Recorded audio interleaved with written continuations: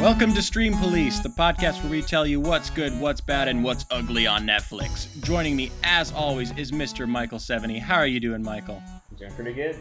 And this week we also have a special guest. He's a mildly pleased contributor, comedic mastermind, and overall solid dude, Mr. Colin Westman. How are you doing, Colin? Hey, good. That's good to hear. Now, good. I'm not unhappy to be here. Yeah, okay, anyways. Now, last episode was a little while ago. It was our Halloween episode where Michael and I talked about our favorite underrated Twilight Zone episodes. You can find that one on iTunes or on mildlypleased.com. But now Halloween has passed. We've gotten all the heebie-jeebies out, hopefully. Heebie-jeebies are one of those things you never really get rid of. But I think it would be. But we're going to try our best to move on. And at the end of our last episode, we were given 3 choices by the almighty power of the Netflix randomizer. And our winner is The Fantastic Voyage. A film I think many are at least aware of due to its classic sci-fi premise. Now, Colin, I'd like to ask you, what about The Fantastic Voyage made you want to join us on this episode? Well, I've been wanting to come on Stream Police for a while, since I enjoy this podcast. I listen to every episode. And I guess my prerequisite for coming on the podcast was just like, if there was a movie I wanted to talk about. And this one seemed pretty good because it was actually in my Netflix queue, so I don't know if I really ever meant to get around to watching it. It was just one of those movies that's like, it's got such a ridiculous premise that, I don't know, it's kind of like the Lord of the Rings in that it's one of those premises that people wanted to do forever. Mm-hmm. And it was good that they waited so long to like the 2000s to do Lord of the Rings when like they actually had technology that would facilitate it.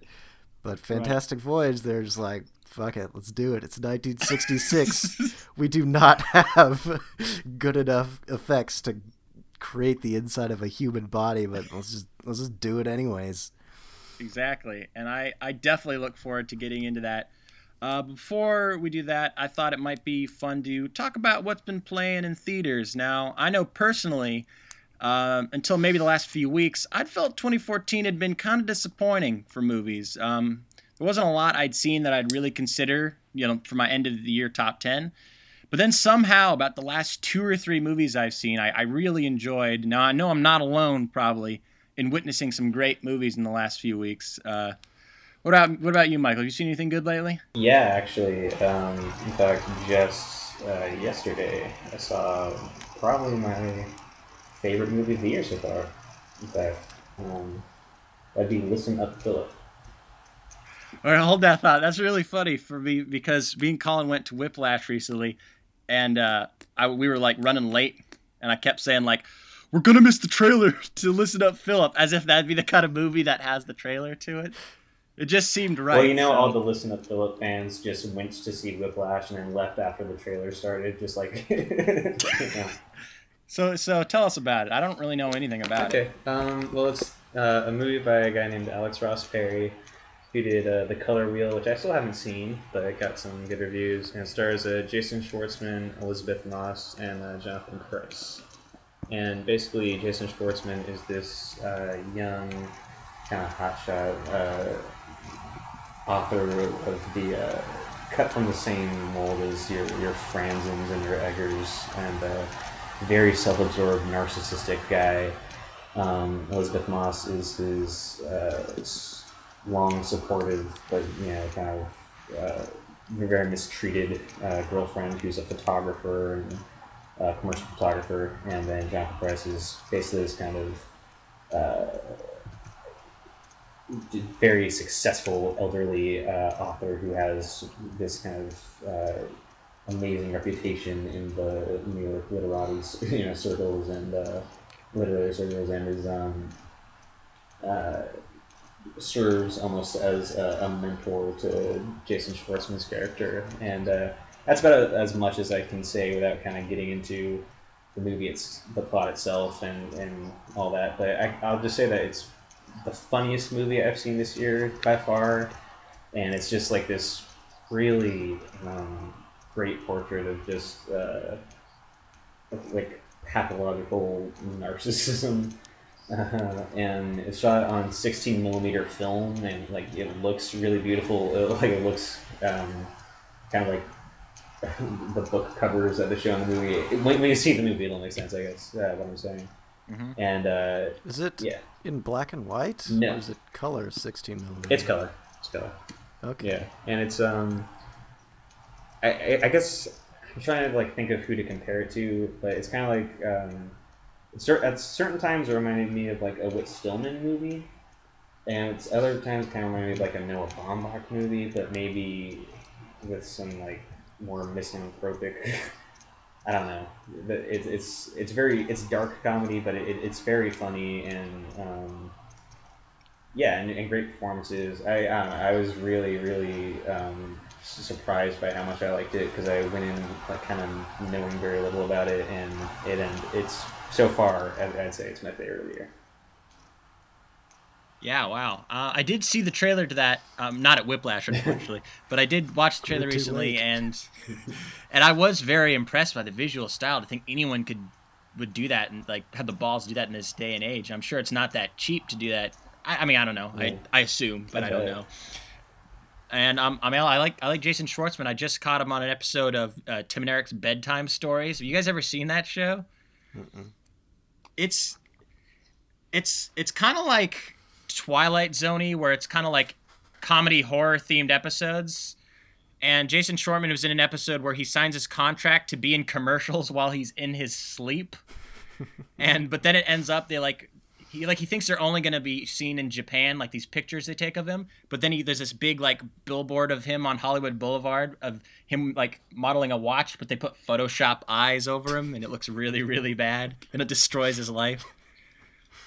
And he's great in that. It looks like he's playing more of kind of a douche in this. Is that about right? Or oh yeah, it could be called like, Portrait of the Douche as a Young Man. Like it is. And fortunately, like the movie is about that. It's not just like a movie where the main character is a douche and it expects you to just kind of love him. It's I was really into this, and I think he played douche in this really well. Right. And as I mentioned earlier, Colin and I saw Whiplash, and I think right now that might be my favorite movie of the year. Colin, I'd like to ask you, is it so far your favorite movie of the year? And is it as good as John Wick? Not quite to the first question, and okay. Yes, definitely. And how did you find out I saw John Wick? I didn't know you saw John Wick. I just assumed you did it. Or I would at least know if all right. Whiplash was better. No, I saw a lot of movies this weekend. I saw a movie 3 nights in a row.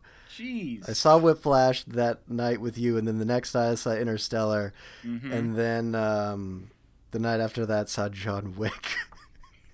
So okay, interesting. It was a steep incline as the nights went on. Okay. Maybe I should just talk about John Wick more. Yeah. Okay. I already wrote about Whiplash. You can read about it on MildlyPleased.com. Certainly. John Wick is a movie I didn't even know anything about and had no expectations going into it, but our friend Sean really wanted to see it for some reason. I guess he just likes the idea of, I don't know, just really economical action movies. Yeah. And that's pretty much what it was, but like not in a way that was fun or like it didn't really put any new spin on the action movie. It just went through beat by beat, and I was just like, yeah, I've seen an action movie before. Thanks for reminding me, John Wick. And it's why do you... Yeah, okay. I think it's just because like he kills a shitload of people, and none of them are in really creative ways. He's just like just shooting guns, and they all hit their targets. Just dead guys dropping all over the place. There's kind of a fun part where there's like this hotel in New York where just like criminal hitmen just hang out, and what's that guy from The Wire? The skinny, tall black guy. Oh, Keanu Reeves. Lance Reddick. Lance Reddick, not Keanu Reeves. Yeah, he's there. He's having a good time with his part. But who else was in this? Willem Dafoe's in it a little bit, but like you think throughout the whole movie that Willem Dafoe and Keanu Reeves are gonna team up to like totally take down this Russian crime boss, but then they don't really. Like Willem Dafoe like shoots a pillow at one point, and that's about it. It's a pillow that looks like Keanu Reeves. Well, it was a pillow that was next to Keanu Reeves because he was trying to kill Keanu Reeves. He switched so I can see the sides. confusion. I think Keanu Reeves kind of looks like a pillow. Mm-hmm. Not a very comfortable pillow, but a pillow Really nonetheless. sad pillow. Yeah. It's still got some mileage in it. Mm-hmm. And you know, he's given it all he's got in this movie, which still isn't that much, but at least he's trying. I mean, I noticed it got pretty good reviews. Why do you think that is? Because it's not offensively terrible. It's just like a super solid action movie. Like, if you're just wanting to see a bunch of guys get shot a bunch for like 2 hours, I guess you could do worse. Is that all it takes for an action movie to be good? As long as it's not offensively bad, you should just check it out? It doesn't like take any like really questionable plot detours. It mainly just sticks to the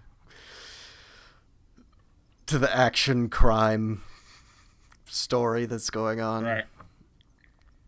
Okay. Yeah. Did Sean like it? Nah, Sean seemed a little disappointed by it too. I felt really bummed because I feel like the reason Sean was excited for it was because, hey, these kind of movies aren't usually supposed to be good, but an action movie that's supposed to be good, you know, just like how Sean likes the Fast and the Furious movies because they look like they should be really bad, but some of them get good reviews. I mean, they are bad, but in like a kind of good way. In a kind of good way. Like, yeah, you can enjoy how dumb everything is, but John Wick didn't go dumb enough. It's just super serious. It's not even like not funny at all. There was maybe like one or two lines that were kind of funny, but okay. For the most part, it's all business with John Wick. All right. I guess I'll have to check that out illegally on my computer. Some guy probably filming the screen with his camera. I'll watch that version of John Wick. You know, I actually haven't seen Interstellar yet. Was that good? Yeah. It was? Yeah, I liked it. Because I was wondering, like, if... I mean, I don't really know what to think.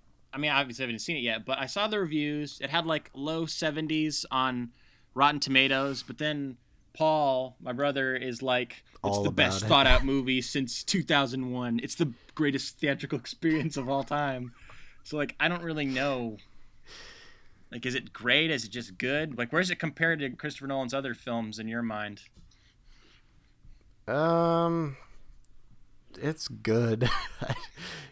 I haven't seen a lot of his movies in a while, or at least ones that aren't Batman movies. That's kind of the weird thing about him is, like, you can draw a lot of parallels between his movies. Like, a lot of them have stuff in common. It's just you have to overlook all the Batman movies because, you know, he didn't really write any of the characters or anything. But I liked it. I mean, I like, but am not in love with Chris Nolan just because he's a guy who's just going for it. He's trying to make something epic and spectacular. And yeah, there may be some plot holes or he gets too caught up in sort of the mechanics of the story he's trying to tell, but it's you know, it's impressive. Yeah, I'll give it I that. look forward to checking it out because I'm not sure because, you know, I see people on the internet and they're just like, they just want to like suck his dick all the time and they just like are obsessed with Christopher Nolan. He's like the greatest filmmaker of basically any generation. So it's really hard to like tell like if I can trust these people who are talking like idiots, you know, by which I mean a lot of people I know on Facebook. Like I feel like they're just getting ready to love it before they even see it. So I never really know what to expect now going into a Christopher Nolan movie, but and it sounds like I'll probably like it okay, but I don't know. I don't know. Love, that's a big word. That's a tough word. I I feel like I'm judging. I haven't even seen it yet. Yeah, I don't know. We'll see. You liked Inception, right? Yeah, I liked it. Yeah, I own it on Blu-ray and DVD Sure. 2-pack. I mean, I enjoyed Interstellar in the same way, kind of, that I enjoyed More or less, Inception. though, than Inception. That's tough. Maybe a little less, just Mm-hmm. because Interstellar's so goddamn long, and it kind of takes a while to get going. I feel like Inception. Is it confusing? Not in the same way as Inception. But I where mean it's with like like creating its sci-fi own jargon. It kind of is in that way, in that they're explaining things that you just kind of have to be like, well, I don't understand any of this. I'll just assume that what they're saying is true, even though probably isn't. I mean, I know Neil deGrasse Tyson has already gone off on this movie, but he's not like super pissed about it. He's just kind of like, What the fuck did Neil deGrasse Tyson have to say about John Wick? he's like, you can't shoot that many people and get away with it. What does he know? So, are you saying that Interstellar would have been better had it starred Neil deGrasse Tyson? I guess, but I just picture him addressing the camera like the whole time. And I don't know. Not doing any action stuff? You don't think he's ready? Like to just like invest in this character? I don't know. I don't know if he's ready to make the transition to Hollywood leading man. This is a strange conversation. Maybe not. But could Neil deGrasse Tyson star in The Fantastic Voyage? So let's submerge ourselves and get the blood pumping in our discussion of The Fantastic Voyage. You are listening to the sound of a completely new screen experience. A startling new kind of excitement. As 20th Century Fox plunges you into the most incredible adventure that man could ever achieve.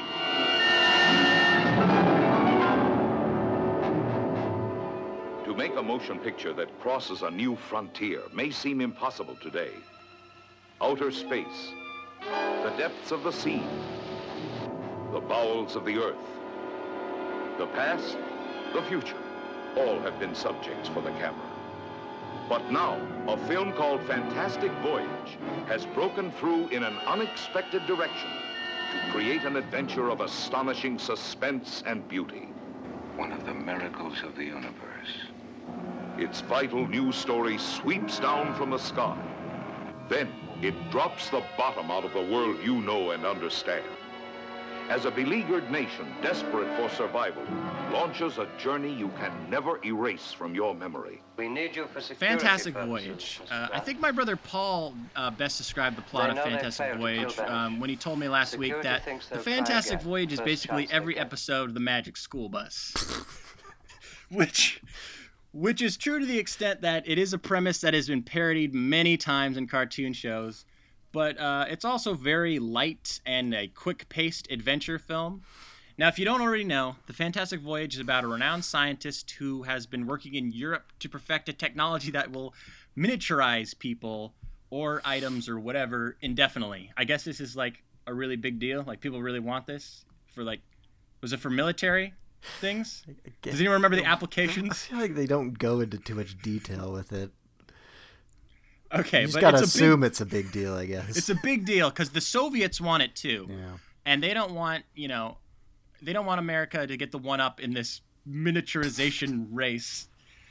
So I think they don't go into detail because it would explain how stupid this is. right. But basically, the reason this guy is important is because he, like I said, he knows how to do it like so indefinitely. Like whereas, as it stands right now, people can only do it for a very short burst of time. So the Soviets, they don't want the U.S. to get the one up. They try to assassinate this scientist, and that leaves him in a coma with a blood clot. What happens next is an organization known as the CMDF, or Combined Miniature Deterrent Forces, which I pray is a real thing. They put together a team of doctors, including Donald Pleasance, Arthur Kennedy, Raquel Welch, a military communications expert played by Stephen Boyd, and some generic pilot guy or something who I didn't know was going to tag along until right before they went in. I think you can guess what happens from there. So I'm just going to jump ahead, and I'll ask you, Colin. Mm-hmm. What were your impressions of Fantastic Voyage at this point? We got the setup. We got some things going in motion. How you feeling about it? I'm feeling pretty good just because of, like, the layout of that, like, underground bunker they had. Because it looks a lot like Dr. Evil's lair in the first Austin Powers movie. Like, I kind of got to think that maybe they took inspiration from this movie when they decided how to do that set decoration. I mean, yeah, it definitely has, like, that weird retro charm. Yeah, like very 60s industrial or whatever you want to call it. Okay. Now, we're told pretty early on that this miniaturization process, that's a really hard word to say, miniaturization. That's going to kill me during this whole thing. Can only be shrunken for about, can only shrink things for about 60 minutes, if I recall. Yeah. Does that time sound about right? Yeah, because it's very convenient for the length of a movie. Meaning the mission can last no longer than that. But right off the bat, I feel like you introduce your cast, you get them all together, you get them in a ship, and then they go through this shrinking sequence that, I don't know if it was just me, but it felt like it lasted forever. Trying to set that up. Did anyone else get that feeling? Michael, did you get that feeling at all? Yeah, it's definitely. In fact, I would say honestly, the entire opening of the movie is pretty slow paced. It's a definite slow burn. Very restrained opening to this kind of movie, I would say. But up till the point, in fact, one of the things that I think makes that so slow is that there's up until the point where they enter the body. There's no score. The music in the film is only heard when they go inside. So, yeah, very I didn't even notice that. Yeah. Well, interesting. Yeah, like I not knocking that because I dug that because I thought that was like a, now we're in a movie. Like now we're inside the human body as tiny people. So there's going to be a big score. We got all the wordy shit out of the way. Let's get the hell in there. Okay, so they shrink down, they get in that body, and then we got the effects. How do they look, Colin? I mean, I wasn't aware that the inside of a person just like looks like a giant lava lamp. A lava lamp in outer space. All right, yeah. I mean, it looks like a lava lamp or space or something.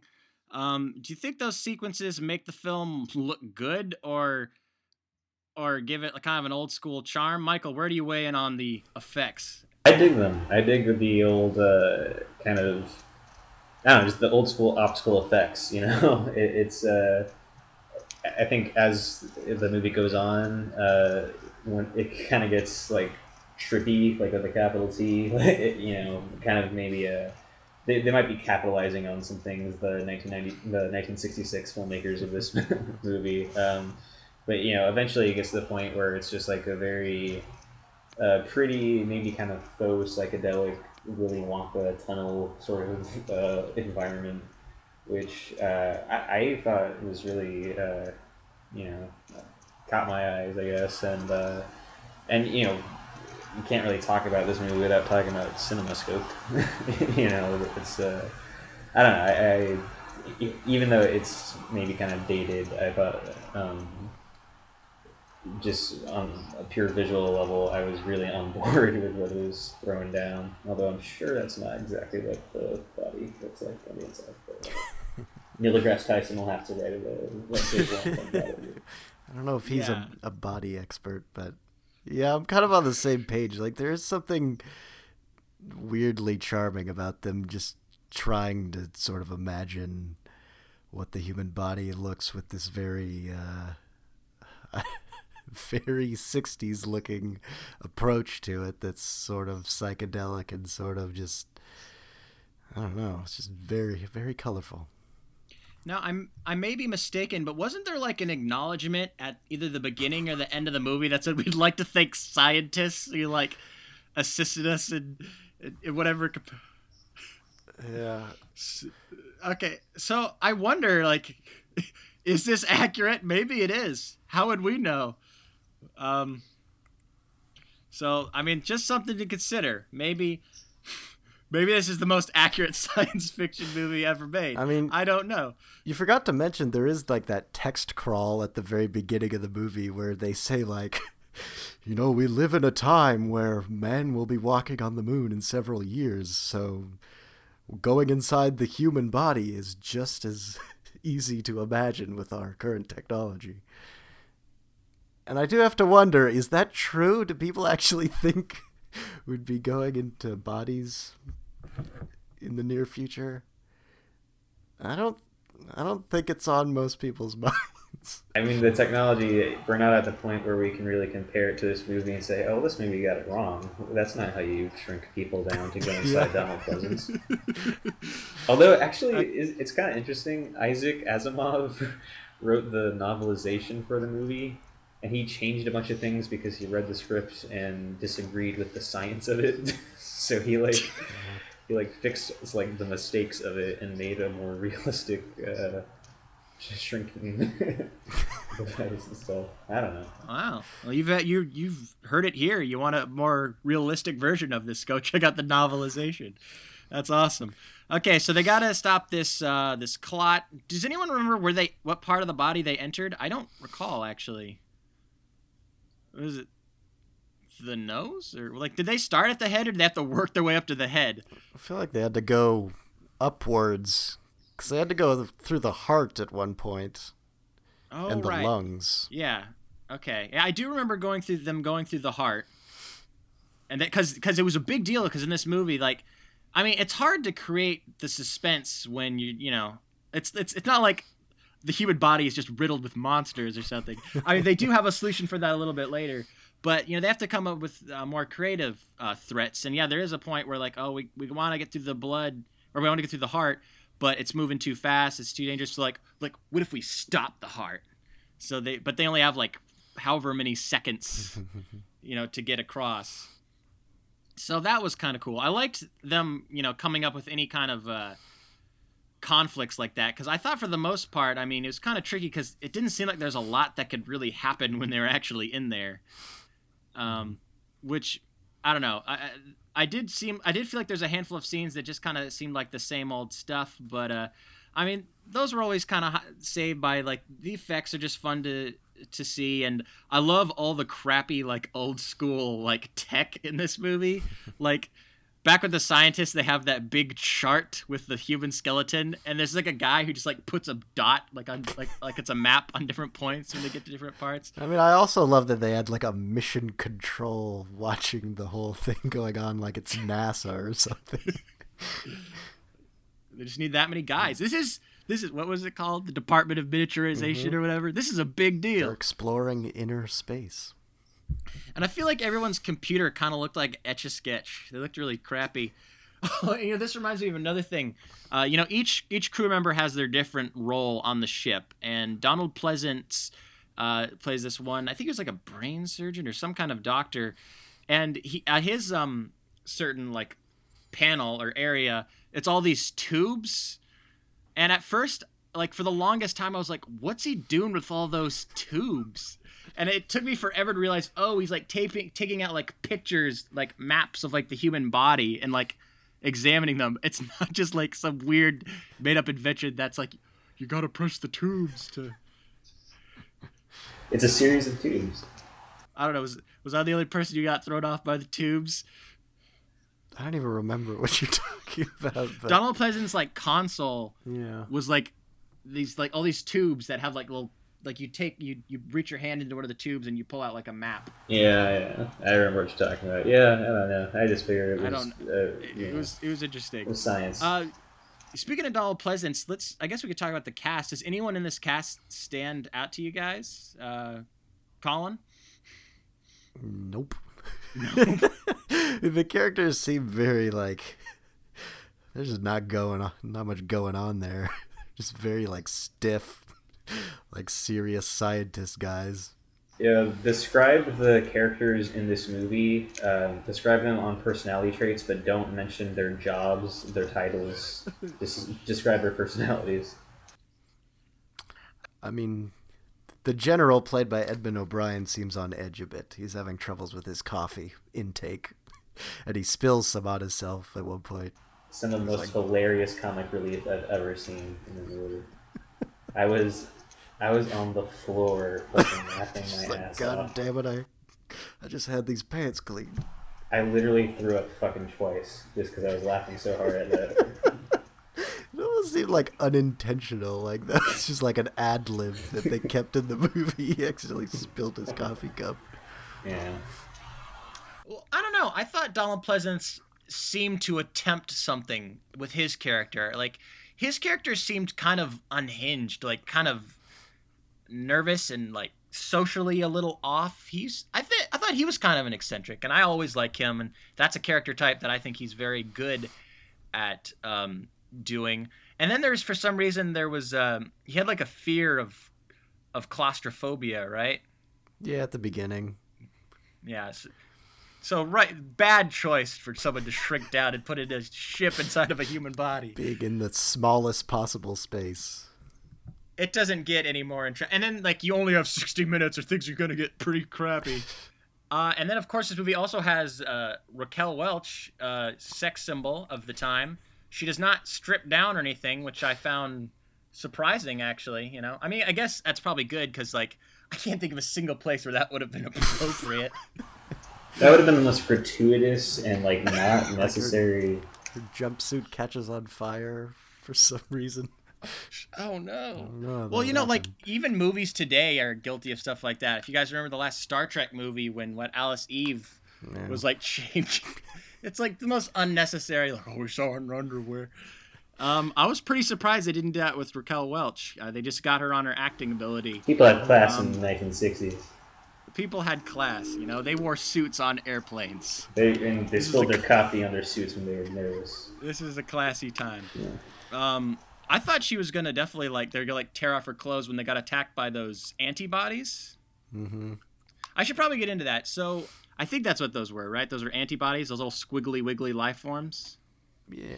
Because as they state, once the ship, you know, because it can only be there for 60 minutes, even though I'm pretty sure it's in there for like 90 minutes, it can only, you know, stand being that small for that long. And once it starts getting bigger, antibodies will start attacking it because they'll see it as a threat. So that's when we get to see these... I don't know, they're like squiggly wiggly crappy Star Trek looking props. I don't know, they're kind of interesting. Michael, did you like the antibodies? Were they doing it for you? Yeah, I mean, I didn't mind them. They did their job, and they looked cool.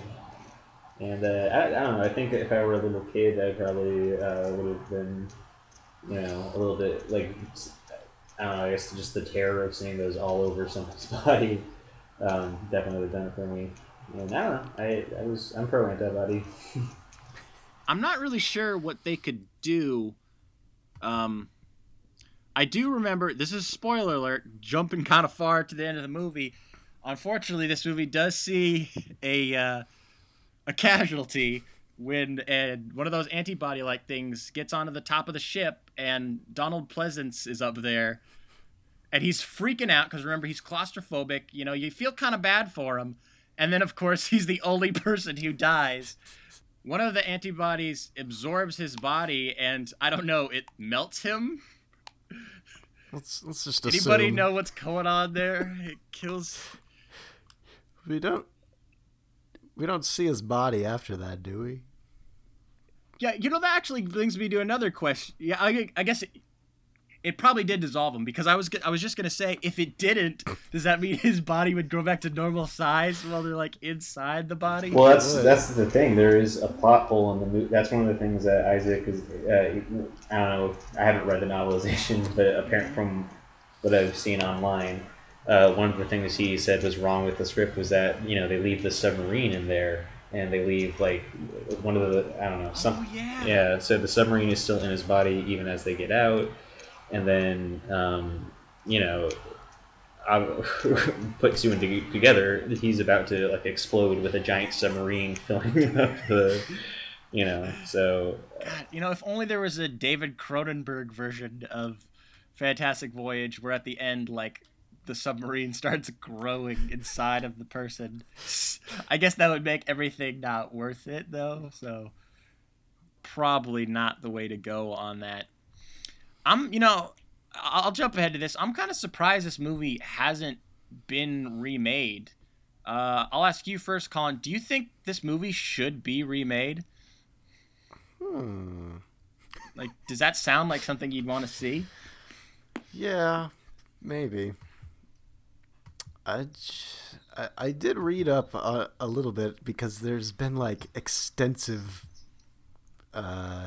just attempts to get this movie remade for like the last 20 years or something. It just hasn't happened yet.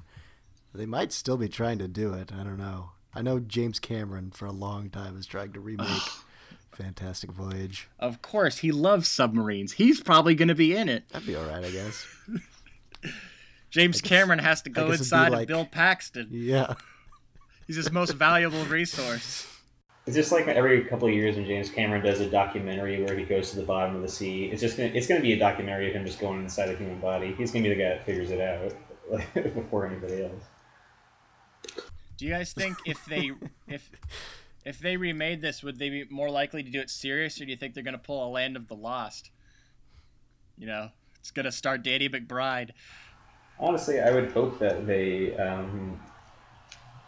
Honestly, I was kind of hoping that this one would play it for laughs a bit more, because it's pretty straight. Yeah, honestly, as I don't know if you guys feel this way, but I think that like it just didn't feel nearly as fun as a movie about like microscopic scientists inside of a coma patient should be. You know. Yeah, I guess I can see that. Yeah, not like we're going point. down the Splash Mountain part. I'm not like on the edge of my seat. Yeah. See, that's a thing. If you remade it, you could do it in what's that called, D-Box, where the theater rumbles. You know, yeah. And you'd make it star Danny McBride. Like it rumble when he burps. You'd give it a crappy comedy cast, and you make a lot of jokes about like, oh, we're going to the penis. Yeah. So sound good? It'd basically be like Osmosis Jones. Oh, God, I guess it would be like Osmosis Jones. It was pretty inevitable that this was going to lead to Osmosis Jones at some point. Clearly, it's the best companion film to this. Inner Space. That's right, with Dennis Quaid. I haven't seen that in a long time. I feel like that movie's okay, but it probably isn't. Okay. Joe Dante? I don't know. Is it? Do you remember? I haven't seen it. Have you seen it, Michael? I haven't seen it. You haven't seen it? Yeah. Well, that's also a movie where someone gets shrunken. It's just one man. It's Dennis Quaid. It's all you need. Goes into someone's body, and I don't remember anything else about it, but it's from the 80s, and it's Joe Dante. Check it out. Well, there's also every cartoon ever. Yeah, every cartoon. So what are some of the Fantastic Voyage homages or parodies? Is there... There's Magic School Bus, I'm sure, did it like at least 20 times. I mean, I'm looking at the Fantastic Voyage Wikipedia right now. There's a big, long list of them. Is there any... what are some of the ones on there? I'd be curious to know. Well... Anything interesting? I definitely remember Rugrats. Let's see if I can find Rugrats. Looks like Dexter's Laboratory did it. Count Chicken. The Mask, the animated series, did it. Of course. Timely. Yeah. Like, Tiny Toon's Adventures. I'm sure. Trying to look for one that, like, stands out. Like, oh, you remember that episode of Monk where they went inside someone? But I'm not seeing that one. Nothing. No Monk. Not his kind of thing. There's really freaky invaders in where they inside Bib's body. Yeah, that's listed here. Also, apparently James Cameron went to go work on Avatar, and that's basically the reason he didn't do Fantastic Voyage. Oh. And then he handed it off to Paul Greengrass at some point. But then Greengrass dropped out, and the latest it was in the hands of Sean Levy of Night at the Museum fame. Oh no! It sounds like it's going in the direction that I assumed it could. Yeah. With like, except probably Ben Stiller. I Right? feel like Sean Levy might be our generation's like most underwhelming director. That's a big claim. I don't know. He did do Real Steel, right? Yeah. Okay, maybe underwhelming's not the right word. Just like so mediocre. He kind of seems like a really bad Chris Columbus. I thought Chris Columbus was the really bad Chris Columbus. Yeah, Not vintage Chris I feel like Columbus. he's kind of on the same level, but Now he's on the same level. There's peaks and valleys there. he directs a lot of movies. He gets a lot of work because it doesn't matter if the work is good to him. Sure. But back to Fantastic Voyage. It was directed by Richard Fleischer, I noticed, and he also did Soylent Green, right? Yep, that's right. Yeah, that's one of my favorite sci-fi movies of that era. So, and I see he did 20,000 Leagues Under the Sea. He's all about adventure. But yeah, I mean, I guess it is. I guess it is kind of a downfall that this movie. I mean, I had a pretty good time, but I do feel like there's a part in the middle of this movie where it's just kind of them talking, and it's a bunch of science stuff, and I know like none of this makes sense. So why are you even having it? Like, unless it's going to be like 100% accurate, why give us all that jargon? I think it was just because maybe they weren't creative enough to come up with enough threats.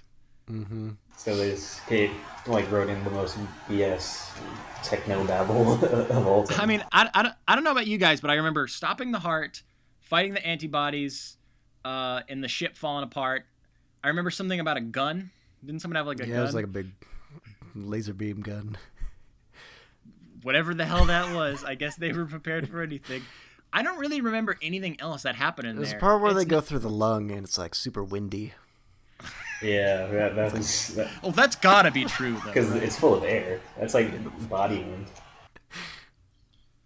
But I mean, this movie is like 100 minutes long. I mean, maybe if it had been 80, it'd feel a lot tighter. But like by the middle, or at least maybe back half of the movie, I felt like I was seeing scenes that I'd kind of already seen earlier. Like,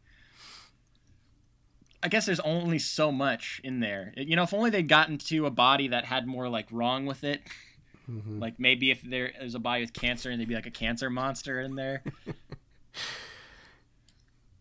You know, I guess that was the thing. I kind of wanted more monsters, even though, I mean, it's a human body. That doesn't make any sense. But like I was saying, I feel like if you're not going to be 100% scientifically accurate, who gives a shit, right? Yeah, I know. That's exactly how I feel. I think if you're going to do this premise in the first place, why are we being so, dour about it? Or conservative, yeah. And I think that even though I kind of do respect the restraint and stuff, like I liked that there was no music until they got in, and I liked, how it was just kind of like a tension building opening. Like I feel like at that point it should have just exploded into crazy, I don't know, maybe at the time those optical effects were so spectacular that they felt they could just kind of lean on that, and they didn't. But I don't know. I think there should have definitely been more adventure to it, more fun to it.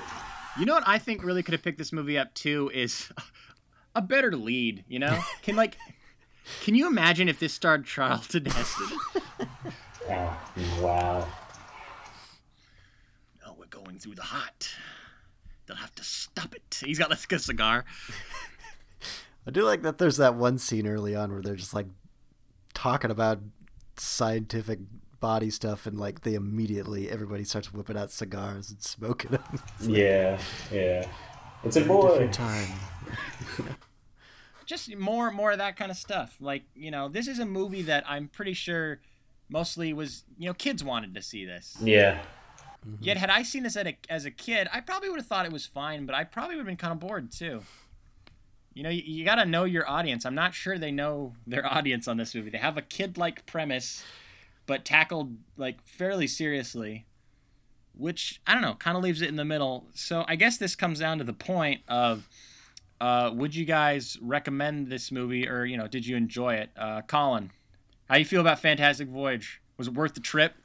Yeah, I think so. It's just like there aren't many movies that look like this, or that are attempting to do what this movie is doing. And even if it fails on some levels, it's an interesting movie to see, just because it's so weird.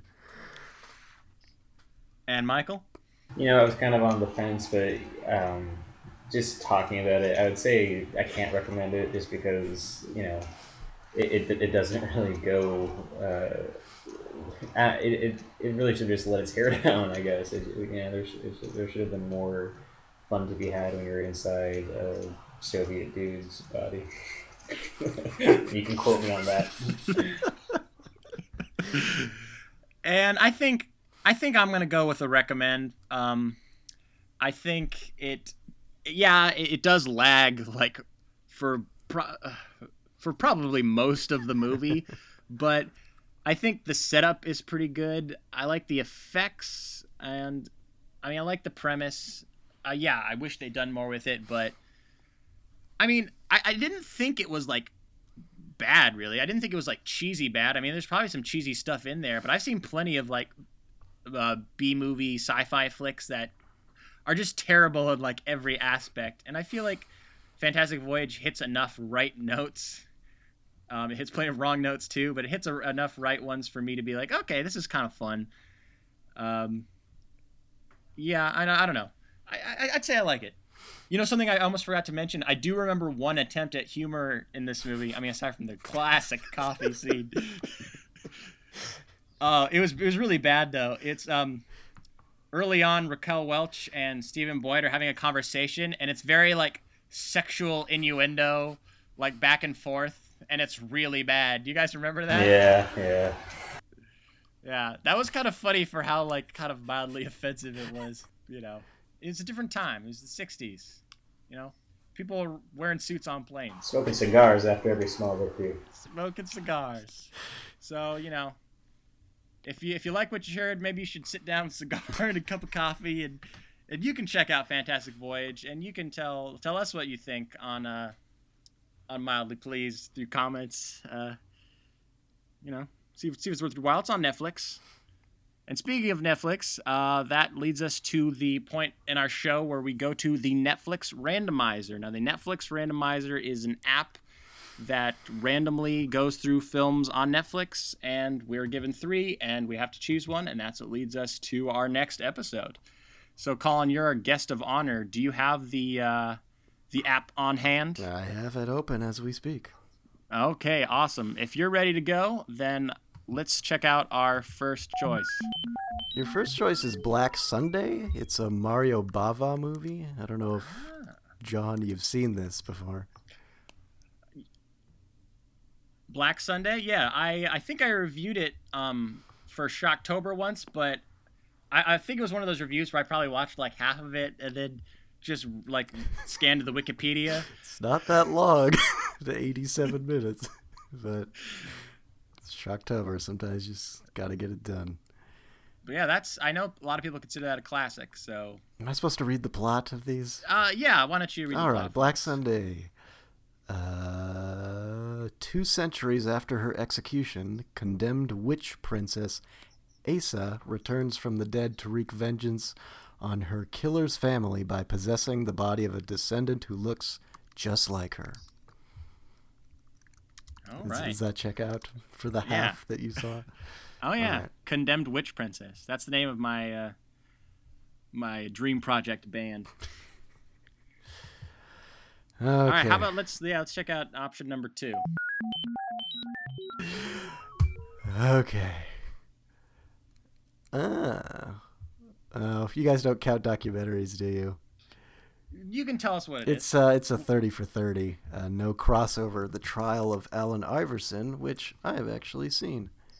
Oh. It's directed by Steve James. It's pretty good. Steve James. Yeah. Okay. So option number 2.5. Yeah, Option number 2.5 is Killers 3 from 1968, directed by Bruce Kessler, starring what? This movie has Dick Clark and Merle Haggard in it. I love this movie already. Plot description is America's DJ Dick Clark and Robert Walker Jr. star as 2 country boys who decide to rob a pile of cash from a bootlegger assisted by the man's restless wife, Diane Varsi.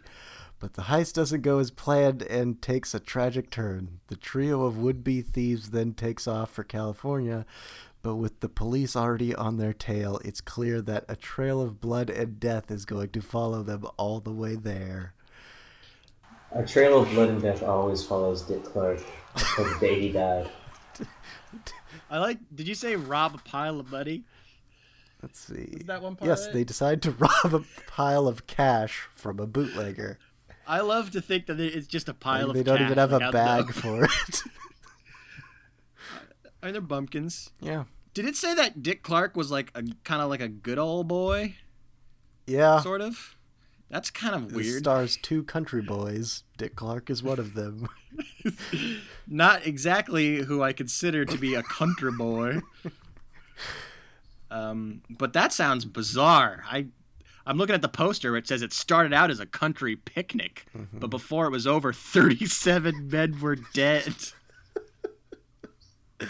I kind of want to hear you guys talk about this movie.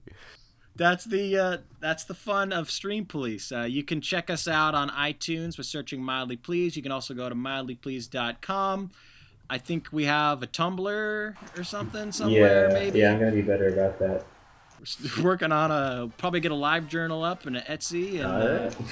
And, Colin, thanks for joining us. It was a pleasure. It was a pleasure. All right. Michael, any last words? Hey everybody, I love you.